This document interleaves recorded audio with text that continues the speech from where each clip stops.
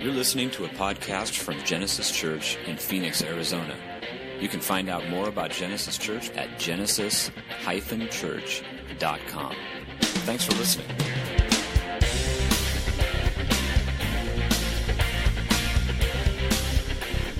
Well, many of you know this, but I grew up in the frigid tundra of Minnesota. And so I was watching the Packers game last night and watching the snow and the cold. And I was like, I remember that. And also, I felt great joy watching them lose because I'm a Vikings fan. Now, if you don't believe me about the frigid tundra that is that area, I looked at the temperature for this coming week in the area I grew up in, and the low on Wednesday is supposed to be negative 17. Some of you in this room, you don't even know. You're like, is that even a real thing? You know, you grew up here or on this part of the country, and I know we complain about the heat a lot here in the summer, but trust me, we are way better off. We just are. Okay, so needless to say, growing up in Minnesota could be harsh in the winter times, and so harsh that we rarely, believe this or not, we rarely had snow days because people in Minnesota are very efficient at moving snow. They know how to do it, but we did miss school for cold days where the temperature would be like 50 below zero, and they'd be like, we should probably not go to school today and freeze on our way there, right? This was the kind of winters I endured as a kid. But I was fortunate. I lived in a home where we had a fireplace, a real wood-burning fireplace. And in the wintertime, when it got cold, we always built a fire. And I can remember laying in front of that fireplace, staying warm on those cold winter nights, watching the North Stars play or a basketball game or something like that. And typically, it was my dad who made the fire. But as I got older, he actually showed me how to do it. And now, if you've ever tried to make a fire, it can be a little tricky. It seems easy, right? Wood and, fire. But, if you don't do it right, it doesn't take. And so he kind of showed me the ins and outs of building a fire and how to put newspaper underneath and have the right kindling and dry wood and all of that. And so he was showing me this one time, but and he would do something that was really precarious to me. And I couldn't quite understand what was going on when I was like a 7-year-old. He would get everything set up. He would warm the chimney. He would open the air return, and he would light the newspaper underneath. And then just as the fire started to catch, he would lean over and blow as hard as he could on the fire. Right? Now I can distinctly remember thinking, why is he trying to blow the fire out when he's just getting it started? I mean, we know this, right? How do you put out a candle? You blow it out. Thank you, someone in the back. I appreciate that. The rest of you, do you know how to put out a candle? Do you know how to do that? I'm just kidding. All right? Here, how do you extinguish a match? You light a match, you light the thing. What do you do with it? You blow it out. And here's my dad blowing furiously on the fire he just started. And it just didn't make sense in my 7-year-old brain until I had a better understanding of the relationship between fire and wind. Wind, without it, wind or oxygen, fire cannot exist. It doesn't exist. And the more movement that there is in the air, the greater the fire actually can grow. Forest fires take out tens of thousands of acres because just a small spark is fueled by wind and air. The greatest enemy for those fighting a forest fire is wind. Wind spreads and fuels the fire until it's completely uncontrollable. Now, it's interesting, as a 7-year-old, I grew up and I finally figured out what that was. But then as a 43-year-old, I realized, you know what? What if I realized that there's actually a relationship between wind and fire that isn't just a physical one, but it's actually a spiritual one as well? Well, as Joe mentioned, we are continuing in our series in the book of Acts. We're in the 3rd week now. And if you've missed the last couple of weeks, I can't encourage you enough to go online, catch up with us. This is a story we're going to be going through over the next months, possibly year, as we unpack these 28 chapters. And so following with us as we go through that is highly important. So go to our website, go to YouTube, rewatch them, and you can watch the entire service. Or you can always just watch the message if you want. And so far, we've looked at these first followers who were brought in and called by Jesus to do great things for the God's kingdom, becoming the witnesses of Jesus all around the known world, Jesus says to them. But before that happens, Jesus gives them this other instruction to just wait. That the time is not quite ready for them to go out and to be these witnesses around the world.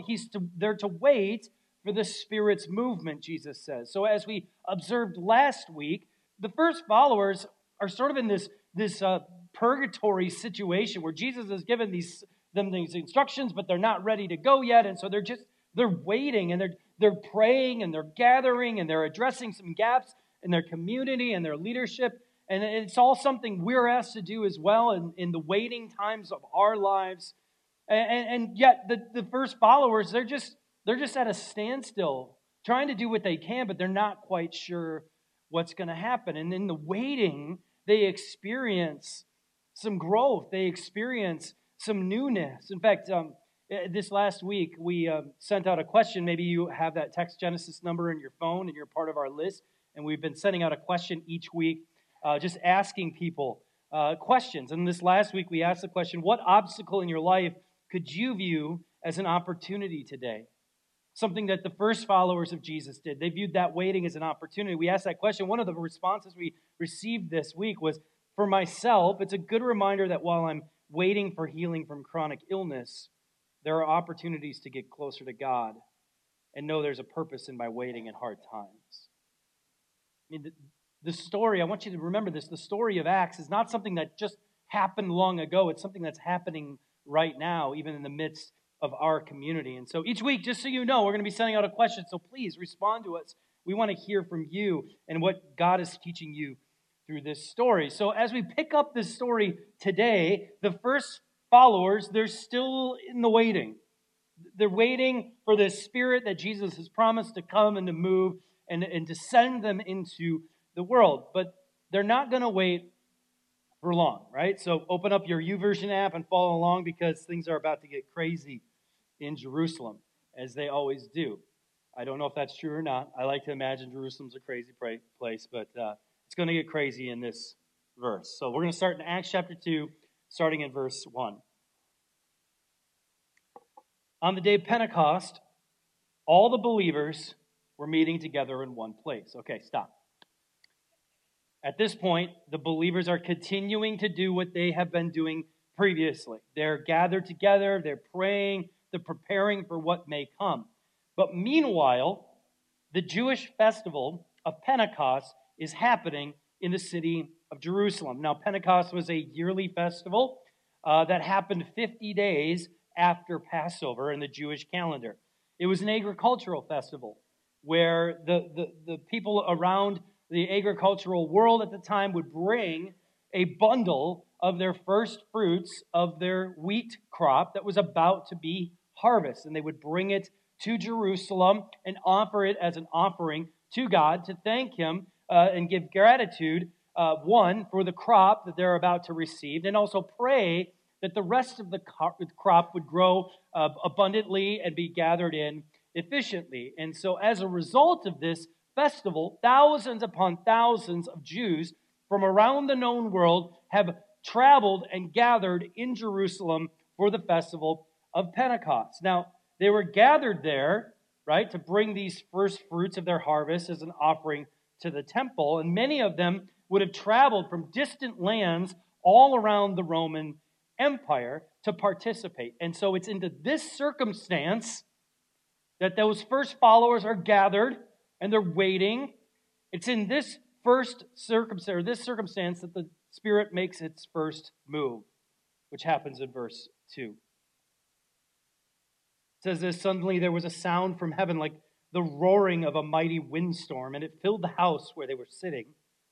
Then what looked like flames or tongues of fire appeared and settled on each of them, and everyone present was filled with the Holy Spirit and began speaking in other languages as the Holy Spirit gave them this ability. This is a wild moment in the life of these first followers. chaos. Can you imagine the chaos that ensues among them?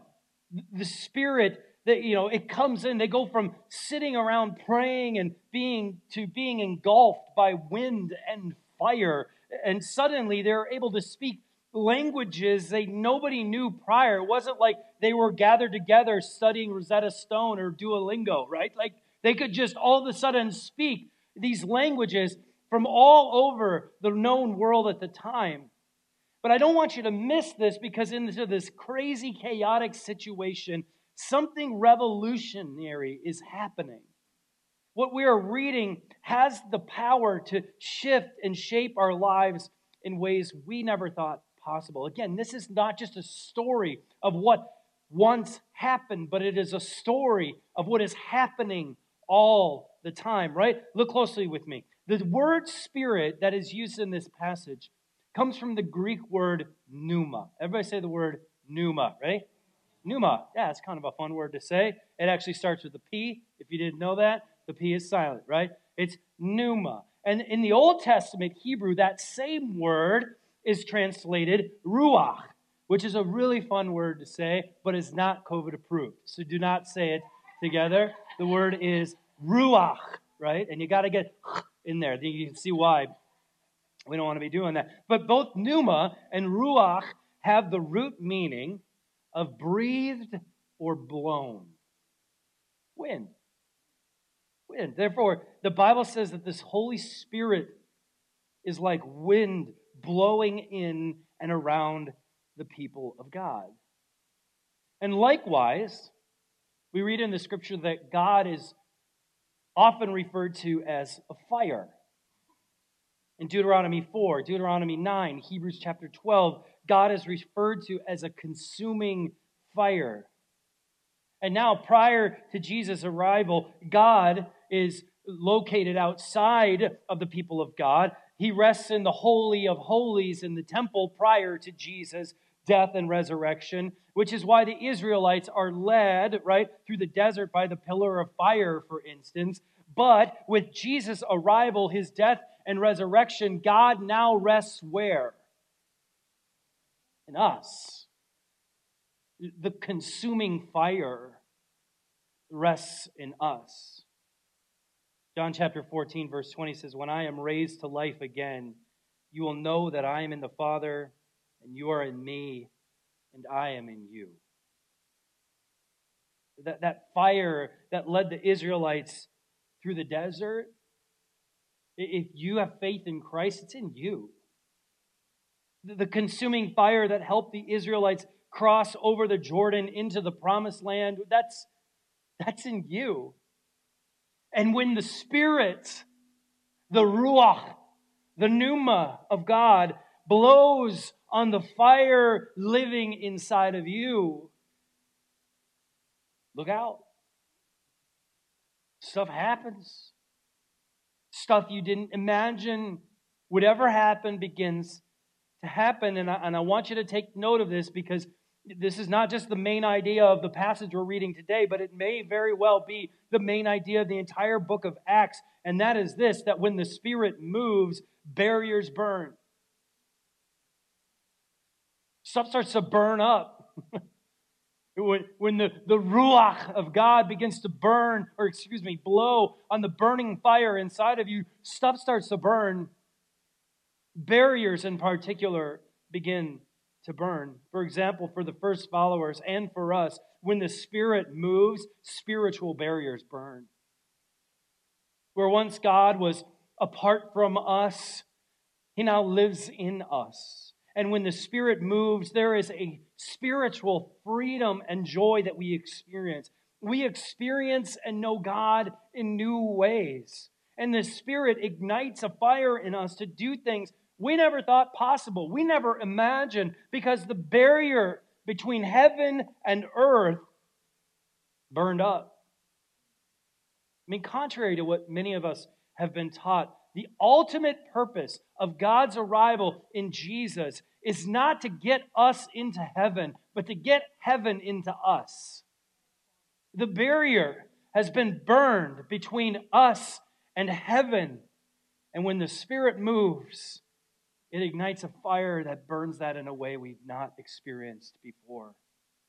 We become people who become heaven to this earth, all around it. And for the first followers, the movement of the Spirit in their lives had immediate and present implication. It wasn't something they looked forward to in the future. It was happening right in front of them. And in the same way, the Spirit wants to burn up these spiritual barriers that we've often constructed in regards to how God wants to move in us. When the Spirit moves, it should burn up whatever spiritual barriers you have constructed. Like the spiritual barrier that says that the relationship we have with God is only for me and not for the world. It should be set on fire. Or the spiritual barrier that says Jesus doesn't really care about the well-being of our communities, just us. That barrier is burned up. The spiritual barrier that says only one way of thinking is acceptable to God. The Spirit wants to move in our lives to burn up the spiritual barriers we've constructed and free us to do what He desires to do in our lives. But it's not the only barrier the Spirit desires to burn up on Pentecost and in our lives today. With the Spirit's movement, personal barriers burn as well. Look at Acts chapter 2, starting in verse 5. We're going to go on in the passage. It says this: At that time, there were devout Jews from every nation living in Jerusalem. We talked about that. It's Pentecost. They've all come here. Right? And when they heard the loud noise, everyone came running, and they were bewildered to hear their own languages being spoken by the believers. They were completely amazed. How can this be, they exclaimed. These people are all from Galilee, and yet we hear them speaking in our own native languages. Now, before we forget, or in case we forget, the first followers of Jesus, man, they're not who I would choose. This is a ragtag group of followers. They had very little in common with each other. Some were fishermen, some were merchants, some were, hated tax collectors, some were prostitutes, and none of them were admired by society. And to that, the fact that many of them were from Galilee, and you add to that they're from Galilee, you have a community of people that would have sort of been laughed at by the society at times. The Galileans were widely considered as sort of backwards. They had this peculiar dialect and were typically uneducated and looked down upon by those living in the rest of Judea. The majority of society expected little or nothing from somebody from Galilee, which is why they say, these people are all from Galilee. How do they know what they're doing? They're a bunch of dumb, guys from the backwoods. What do they know about any of this? But with the Spirit's movement, the personal barriers that our world has constructed burn up for the first followers. We see the ordinary do the extraordinary. The outcasts emerge from the shadows with the greatest news the world has ever heard. The Spirit meets them right where they are, in the midst of who they are. Those personal barriers that have been constructed, even in their own lives, are burned up, and they begin to do what only the Spirit could lead them to do. And I want you to hear this, because it doesn't matter who you are, or what you've done, or how much money you have in your pocket, or what you can and cannot do. The Spirit is in the business of burning up all those personal barriers you or the world has constructed, so that we could be people that do extraordinary things in this world. The personal barriers of the first followers, and even just among those who were there, they burn up. The Spirit of God breathes on the fire in these individuals, and the barriers burn. And then finally, the Spirit's movement in those first followers causes societal barriers to burn. I mean, as I mentioned before, the Spirit's movement is never just for us as individuals. It's for the world. Going back to the last half of verse 7, it says this: these people are all from Galilee, right? What are they doing here? And yet we hear them speaking in our own native languages. Here we are, Parthians, Medes, Elamites, people from Mesopotamia, Judea, Cappadocia, Pontus, and the province of Asia, Phrygia, Pamphylia, Egypt, and the areas of Libya around Cyrene, visitors from Rome, both Jews and converts to Judaism, Cretans and Arabs. We all hear these people speaking in our own language about the wonderful things God has done. They stood there amazed and perplexed. What can this mean? They asked each other. And in Genesis chapter 11, very beginning of the Bible, people decide to build this tower. And they hope to reach heaven so that they can be like God himself. And so as a result, God, he disperses them throughout the world. And as he does, he causes them to speak different languages in order to humble them, to remind them that we are creation, not creator. And the curse, it causes chaos and it causes division and hatred in the world since they're unable to communicate, and they form these tribes of people that are sort of inward looking in and of themselves. We don't want to be with the outcasts who don't look and talk like us. But then in Acts chapter 2, the Spirit moves and God begins to eliminate the division. God begins the process of uniting the world through the movement of His Spirit. The Spirit moves and it burns up all these societal barriers and stereotypes that have been constructed in the world, and it does it still today. The Spirit moves and it burns divisions among us, be they political or racial or economic or otherwise, and they're burned up when the Spirit blows upon us. Heaven, a place that we're told in the book of Revelation, where people from all tongues and all nations worship God, it becomes a reality here on earth when the Spirit moves. The first followers united a crowd of divided people. A crowd of people that were divided based on prejudices and stereotypes. They're united because of the move of the Spirit, and the same is possible in us today. And it makes me wonder, even for us as a church, what societal barriers does the Spirit want to burn up in our lives? What societal structures does the Spirit want to burn a passion in you for? In what ways does the Spirit want to move in us to bring heaven to earth for those who are being oppressed, stereotyped, or separated? As I'll say it again, when the Spirit moves, barriers burn. God's people are ignited with a passion to bring heaven to earth. Ordinary people do extraordinary things. Societal barriers are eradicated and burned. People stand amazed and perplexed by the Spirit's movement. It's what happens when the Ruach of God burns and blows deep inside of us. But there's something else that happens in this passage that I think it's important for us to take note of. And I'm not sure if you know this, but there are a lot of people who don't like barriers to burn. Especially those barriers that they're benefiting from. The religious elite, they don't want spiritual barriers to burn because, well, they'll lose the power they have over others. The social elite, they don't want personal barriers to break because, well, they won't seem as important and receive the attention they feel they deserve. And the privileged in society, they don't want societal barriers to break because, well, it'll hurt their status.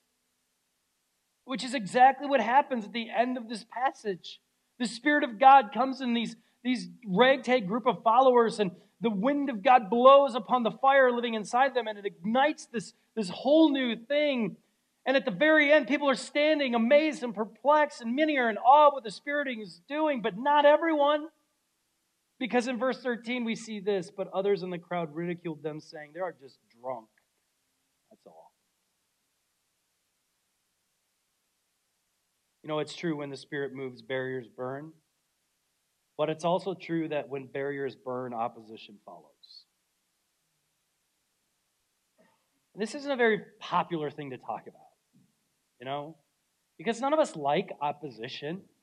I mean, we like the idea, don't we, of the Spirit of God blowing on the fire inside of us and enabling us to do things that we never thought possible and seeing heaven come to earth. But opposition, isn't everybody going to like all these barriers being broken by God's work in our lives? I mean, we don't really want to talk about that, but here's the truth. If we aren't facing opposition, it's likely that the Spirit of God isn't really blowing on the fire inside of us. I mean, opposition, historically, in the Scriptures and beyond, is a sure sign that the Spirit is moving. This is why the church grows most rapidly in persecution. And as we will see, it isn't acceptance that caused the church in the book of Acts to grow and to spread throughout the world. It was opposition that caused it. Here's what I'm convinced of. 100% convinced of. Like my dad leaning down and blowing on the small fire in my childhood home, God is leaning down and blowing His Spirit on the small fire burning among us today. And He wants us, Genesis Church, collectively and individually, to be a people who ignite with a fire so strong that it burns spiritual, personal, and societal barriers in our time. And the only question is, will we be open to His pneuma, His ruach? Will we let our guard down and allow Him to stoke a forest fire in our community? Will we open our ordinary selves to Him that He would do extraordinary things through us? Will we let His Spirit rest on us right now and in the days to come, that we would become witnesses of the good news of Jesus to a world that is crying out for it? This is not a drill. This is the real thing. The fire is burning and the Spirit is ready. Will we let the fire and the wind come again this morning?